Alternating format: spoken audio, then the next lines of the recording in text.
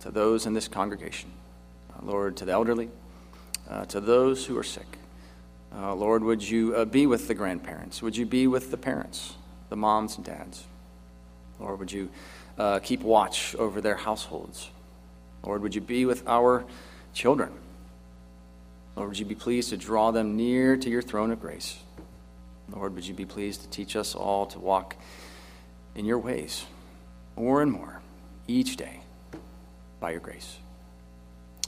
Pray for any mothers that are expecting. Lord, we pray for these new lives that you're bringing into the world. Lord, we thank you and praise you for this gift. Lord, we pray for any who are longing for children and don't have them. Those who are searching for marriage but have not found it. Lord, would all of our hope and trust and confidence be in you. Lord, would we all be learning more and more each day that your grace is sufficient for us. And Lord, that your power is made perfect in our weakness. Lord, be with Pastor Matt and his family as they have some time for vacation and some time away. Give them rest and bring them back to continue to serve and love on your people. And Lord, would you be with us now? And would you prepare our hearts even now to hear from you? We ask all these things in Jesus' name. Amen. Well, today's text will come to you from the book of Philippians, chapter 2, verses 1 through 11. So let me read that for us now. Hear the word of the Lord, Philippians chapter 2. So if there is any encouragement in Christ, any comfort from love, any participation in the Spirit, any affection and sympathy, complete my joy by being of the same mind, having the same love, being in full accord and of one mind. Do nothing from rivalry or conceit, but in humility count others more significant than yourselves. Let each of you look not only to his own interests, but also to the interests of others. Have this mind among yourselves, which is yours in Christ Jesus, who, though he was in the form of God, did not count equality with God a thing to be grasped, but made himself nothing, taking the form of a servant, being born in the likeness of men, and being found in human form, he humbled himself by becoming obedient to the point of death, even death on a cross. Therefore God has highly exalted him and bestowed on him the name that is above every name, so that at the name of Jesus every knee should bow, in heaven and on earth and under the earth, and every tongue confess that Jesus Christ is Lord, to the glory of God the Father. Let's ask the Lord to bless the reading and hearing of his word. Father in heaven, Lord, would you be with us now? Lord, would you be pleased to speak your truth into our hearts?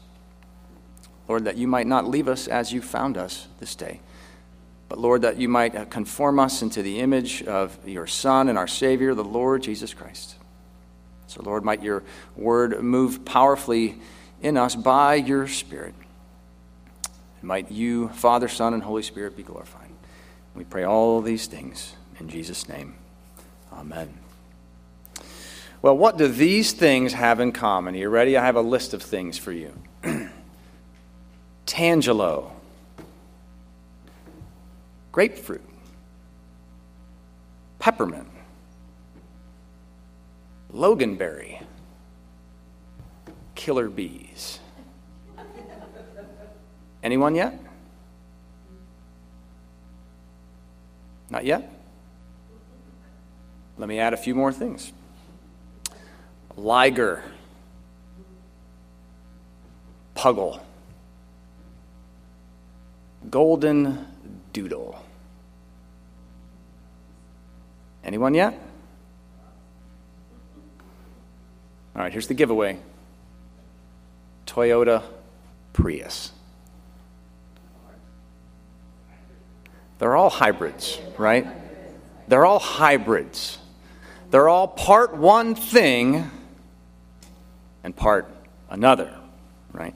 The Tangelo, right across between the mandarin orange and the pomelo. The grapefruit, a cross between the pomelo and the Jamaican sweet orange. The peppermint, it's not an heirloom, right? A cross between spearmints and watermints. The loganberry, a cross between the raspberry and the blackberry. Killer bees, a cross between European honeybees and African bees. Right? And of course, we get the liger, right? Tie-in liger. We get the puggle. We get the golden doodle. We get the Toyota Prius, right? Can run on both gas, right, and electric, right? So all these things, part one thing and part another. They're just one thing, but part of them is like this and part of them is like that. But what we want to do right now is disabuse ourselves of that line of thinking. Because in this passage, we see that Jesus Christ is not part God and part man, but he's fully God and fully man. Jesus Christ, who was God, took on a human nature and became both fully God and fully man. And we'll also see that he is full of grace. So what I hope to show you in today's passage is that Christ, our Lord and Savior, he unites us to himself. And he transforms us so that we might be united as his church and bring glory to the Father. All right. Our text starts off today, and there's a great call from the Apostle Paul to unity. Unity is God's desire for the body of Christ. That's not a newsflash. And when we think of this letter, this loving, flowing, rejoicing, joyful letter, right? That's how we think of it. Well, there even in the church in Philippi, there's a bit of a conflict. We learn about that in Philippians chapter 4. There's a couple members who they're just not getting along. Right? And it seems like throughout the beginning of the letter, the apostle is laying some groundwork for what he's going to say to them. And so he starts that before today's passage, but he's laying it on thick, so to speak, in the beginning of chapter 2. He's appealing to them. He's asking the whole congregation if there's any encouragement in Christ. That is, if you have ever been encouraged by the Lord Jesus Christ, if there's any comfort, if you've ever experienced any comfort from his love, if you've experienced any participation in the Spirit, if you've felt any affection or sympathy, right? He's appealing to them. If that's you, if you've tasted of any of those things in any degree, then the Apostle Paul asked them, this congregation whom he knew for about 10 years. He'd visited multiple times. He knew them quite well. Let's think back to Acts chapter 16. This is the congregation where Lydia and her family were baptized. Right? This is the congregation with the Philippian jailer, right, where Paul and Silas are singing in prison in the middle of the night and the doors bust open and the jailer's about to kill himself and they say, no, don't do that. Right? And so he and his household are baptized. He knew this congregation well, and he knows them, so he's appealing to them and telling them then to complete his joy. It's close to complete, right? But there's just something lacking, this lack of unity between some people in the congregation. So he says, complete my joy by being of the same mind, an appeal to unity. Of the same love, he'll say, having the same love, being in full accord and of one mind. And he'll go on then to a few imperatives, a few commands. He commands them, first of all, to do nothing from rivalry or conceit, but in humility count others more significant than themselves. So his first appeal is for unity in the body of Christ, and that's God's desire. And he appeals to these saints to be humble. And then he tells them, he's so bold in verse 4, and our translations might betray us a little bit here. What we have says, let each of you not look only to his own interest, but also to the interests of others. Some of those words are supplied in the English. I think it could be more accurately translated, let each of you look not to your own interests. Like not only not to your own interest, but just don't look to your own interest and look to the needs of others. Don't look out for yourself. Look out for everyone else. Okay? That's what he's saying here. It's a call to radical, selfless service. Right? So in this appeal for unity in the church of Philippi, he calls them to humility, right, and a life of radical, selfless service. Well, I think we all know that's not easy, is it? And I think he knows that as well. So he's going to appeal to them then and put an example before them. He's going to put that example before them for multiple reasons. But the first reason that he puts this example for them is because if we're going to have unity in the body of Christ, unity in the body of Christ requires union with Christ. We cannot be unified as God's people if we are not unified to Jesus Christ, the God-man. So he puts them before them now. If you are going to have unity, then this is where you are to be unified. Be unified among and around Christ. So he tells them then, have this mind among yourselves, which is yours in Christ Jesus, who, though he was in the form of God, did not count equality with God a thing to be grasped. So he's just appealed to them to be humble and to not look to their own interests but to serve others. And now he tells them about Jesus, who is fully God. Jesus, who having had the form of God, being God from all eternity past, was not willing to hold on to that so tightly that he wouldn't become a man. That he wouldn't come to serve. So he didn't look to his own interests, did he? He didn't look to his own interests at all. He left his own interest. He left his natural interest in Father, Son, and Holy Spirit in perfect fellowship for all eternity, all the riches, all the privileges, all of that, and he took upon himself human flesh. So this Jesus was fully God, but he was willing to become man. And that's what we see in our next verse. But he made himself nothing, taking the form of a servant, being born in the likeness of man. So Jesus was and is fully God, but he took on human flesh and became man. Given here we are the day after Christmas, it's probably worth dwelling on the incarnation for a moment. It's worth thinking about what Jesus was willing to leave, what he wasn't holding on to so tightly that he wouldn't come here to serve and to save. Have we thought about what this entails? Have we thought about Jesus becoming a baby? We know how helpless babies are, right? Can they do anything for themselves?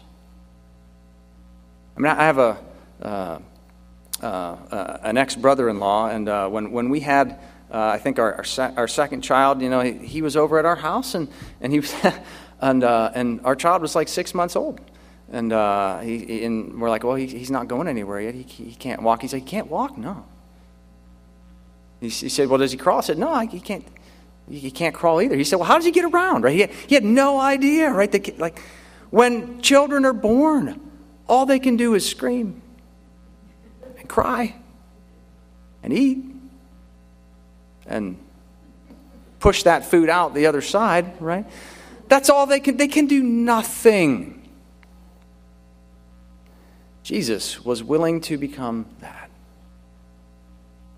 Completely helpless, completely defenseless, completely reliant upon earthly parents like you and me. Joseph and Mary might have been better parents than me, but they weren't different, right? They weren't fundamentally different. They didn't know things that we don't know. This was their first child. Do you remember bringing that first child home from the hospital? Have you ever gripped a steering wheel so tight in your life? Have you ever been more careful to obey all of the traffic laws in all of your life? Have you ever come to the realization so much that you know so little and you've been called to so much? Right? All of those things are going through your mind. He had parents just like us and he submitted to them. Right? So he grew up like we do. Normal earthly parents. And Hebrews chapter 5 verse 8 tells us he learned obedience through what he suffered. So he had normal parents just like us. He learned and grew in stature and wisdom, so much so that we can see him in the temple, right? Did you know that Home Alone happened in the Bible before Macaulay Culkin? Right? The boy Jesus gets left in the temple, right, by his parents. There's proof they weren't perfect. Okay? And there he is now interacting with teachers of the law, and he knows so much already. He had to learn those things, though. Just like we have to learn those things. In his human nature, he had to learn them. He had earthly parents. And are there any teenagers left in the room? I'm going to try and lock eyes with you for a minute here, these teenagers. I'm looking around, right? If I look at you and you're not a teenager, but I think you're a teenager, you'll probably give me a hug afterwards, right? If you're like 25, he thinks I'm a teenager. Let me just say this to the teenagers out there. If ever there was a teenager who knew more than their parents, if this was him. If ever there was, and I'm not willing to concede that he did, right? At 12, 13, 14, he's still learning in his human nature. So he may not have, but even if he did, even if he knew more than his parents, guess what? He obeyed them, right? So I don't know what happened after he was born. Perhaps it was like this before, but I've never met a teenager who didn't know more than their parents. And they used that as a reason to disobey, right? But Jesus, if he knew more, he obeyed all the time, right? So he walked through life as we do for years. He learned a humble trade. This is who Jesus is. Humble. Right?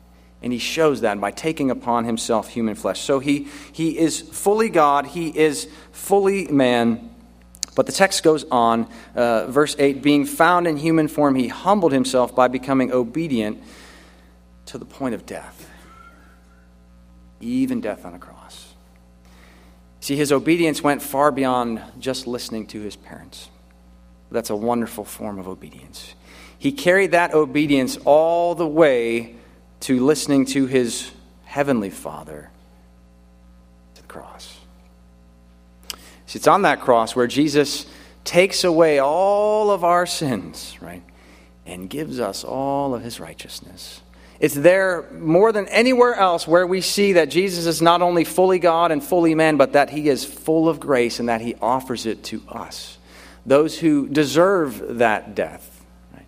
And those who did not live that righteous life. What we get in the grace of God is God's riches at Christ's expense. Right? It's unmerited favor. We don't deserve it. We could never earn it. And yet Jesus was willing to leave heaven and all the privileges to come live a normal human life. I would go beyond normal to say he suffered injustices and things that we can't even begin to experience. He died on a cross. He gave his life, and yet he was fully innocent.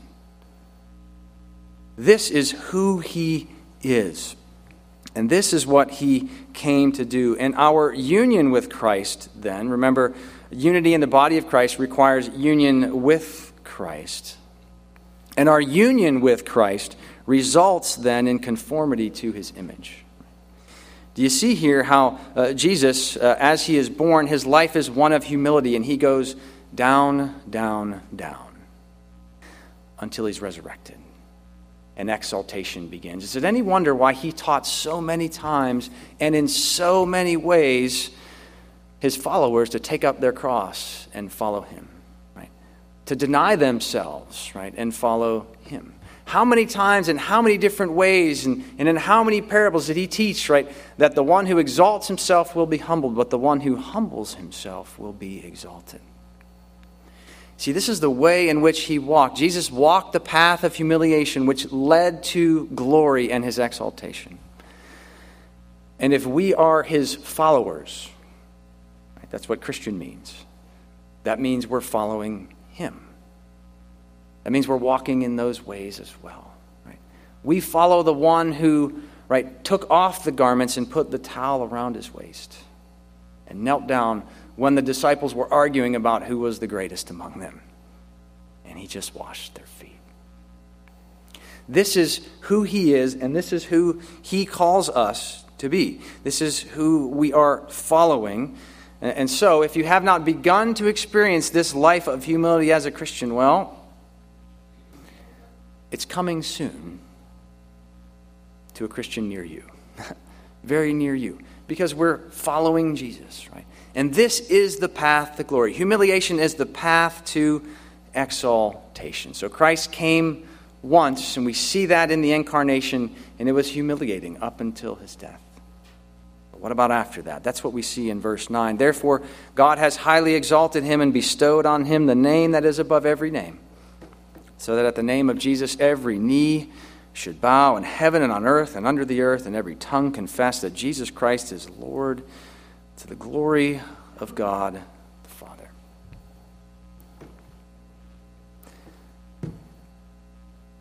This death that Jesus died was going somewhere. The life that he led was leading somewhere, and it was to this exaltation. How humbling it must have been for the Apostle Paul as he wrote about Jesus' death, as he acknowledged it, to know that even he himself as a Roman citizen was exempt from death by crucifixion.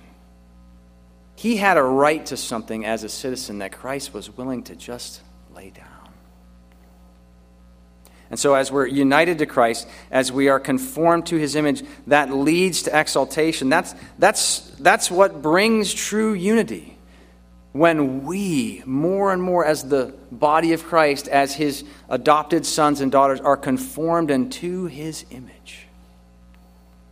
This is our chief end. This is the picture we see here. Now, it's a picture. It's far off in the future, right? The earth longed for Jesus' first coming, and we long and groan for his second coming, right? There'll be no more tears, no more pain, no more sickness, no more death, no more suffering. We long for that. We wait for that. We just waited for his advent and celebrated that, but we're longing for it again. And it can't come soon enough. And the Apostle Paul thought that.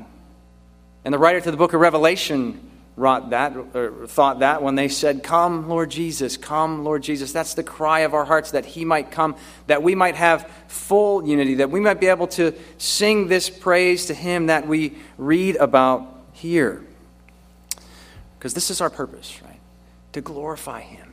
To glorify our God, Father, Son, and Holy Spirit, to bring glory to his name. And one day every knee will bow. And every tongue will confess. But God's grace is patient, isn't it? It won't last forever. There will be a day when every knee will bow and every tongue will confess in heaven, on earth, and under the earth. Everyone will confess that Jesus is Lord. But today's an opportunity for anyone to confess that for the first time. On that day, there won't be an option. And on that day, boy, will the saints be celebrating. But as those who are not God's people sing that name that day, it's going to hurt. It's going to sting. It's not going to be what they want to sing, but they will sing it. If that's you today, you could never picture those words being uttered from your lips, that Jesus is Lord. You have an opportunity, right? This one who came and lived a sinless life, who died a sacrificial death, who was bodily raised again on the third day, that we might have newness of life, that we might walk with him. This one who is fully God and fully man and full of grace offers himself to you. He went to the cross for you. He's seated at the right hand of God the Father, and even now offers himself to you. Would you confess this day, right, that Jesus Christ is Lord, to the glory of God the Father? You see, in Christ, this God-man, fully God, fully man, God forever united God and man in this one person. And in uniting God and man in this one person, it's a supernatural unity. And so those that God calls to himself now, he mystically unites to Christ.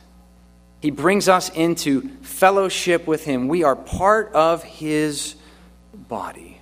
We are part of the God-man. We are inseparable from him. He has called us his own. And this is one of those mysteries, just like the Trinity, and just like how God can exist, Jesus, one man with two natures, so our mystical union with him is just that. It's mystical. It can't be fully understood, but it can be experienced. It can be enjoyed. It can be partaken of. It can be shared with others, that they can be invited into it as well. So God mystically unites us to Christ, the God-man, that we might be conformed to his image, that we might learn to walk in his ways, that we might learn his humility, that we might take his yoke upon us, for his yoke is easy and his burden is light. And that we might learn, as he did, to look to the interests of others and not to ourselves. Folks, that's what he's doing in us. And the more he does that, the more we as the body of Christ, the more you all as New Life will be united, the more the body of Christ will be united.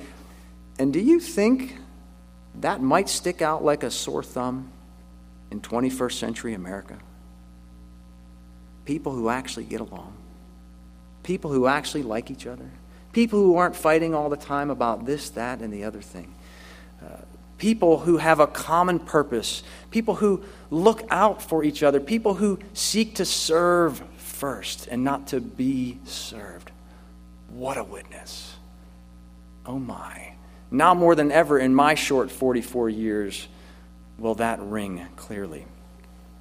So we're united to this God, man, that we might be conformed to his image. And as we're conformed and as we grow and learn in him, we begin to display this unity in Christ as we humbly serve each other before the eyes of a watching world. And that's what we're called to do. That's what the church will do because of the Spirit of God at work in us. Right? Don't think that you're alone in this. This is not girding up our loins. This is following Christ who came before us and his Spirit working in us to produce something like it to a watching world, that they might come in and experience it as well. So folks, Christ unites us to himself. Right? He transforms us so that we might be united as his church, that we might bring glory to the Father. The things we experience in this life bring the Father glory. They point to him. Will we point to him? Will we point others to him in our lives, in our deeds, and in our words? Let's pray.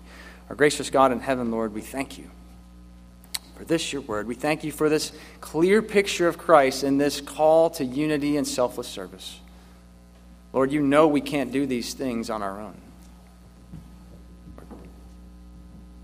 Father, apart from Christ coming and doing them and sending his Spirit, we would fail before we even start. But Lord, in Christ, as your church, you have given us his mind, which you've told us in this passage. And you've called us to love and to serve one another. So Lord, would your Spirit work in us, that these things might not just become a possibility, but a reality. Lord, in this church and in all the churches that name the name of Christ. And all God's people said, amen. I think we're going to respond with singing. Okay.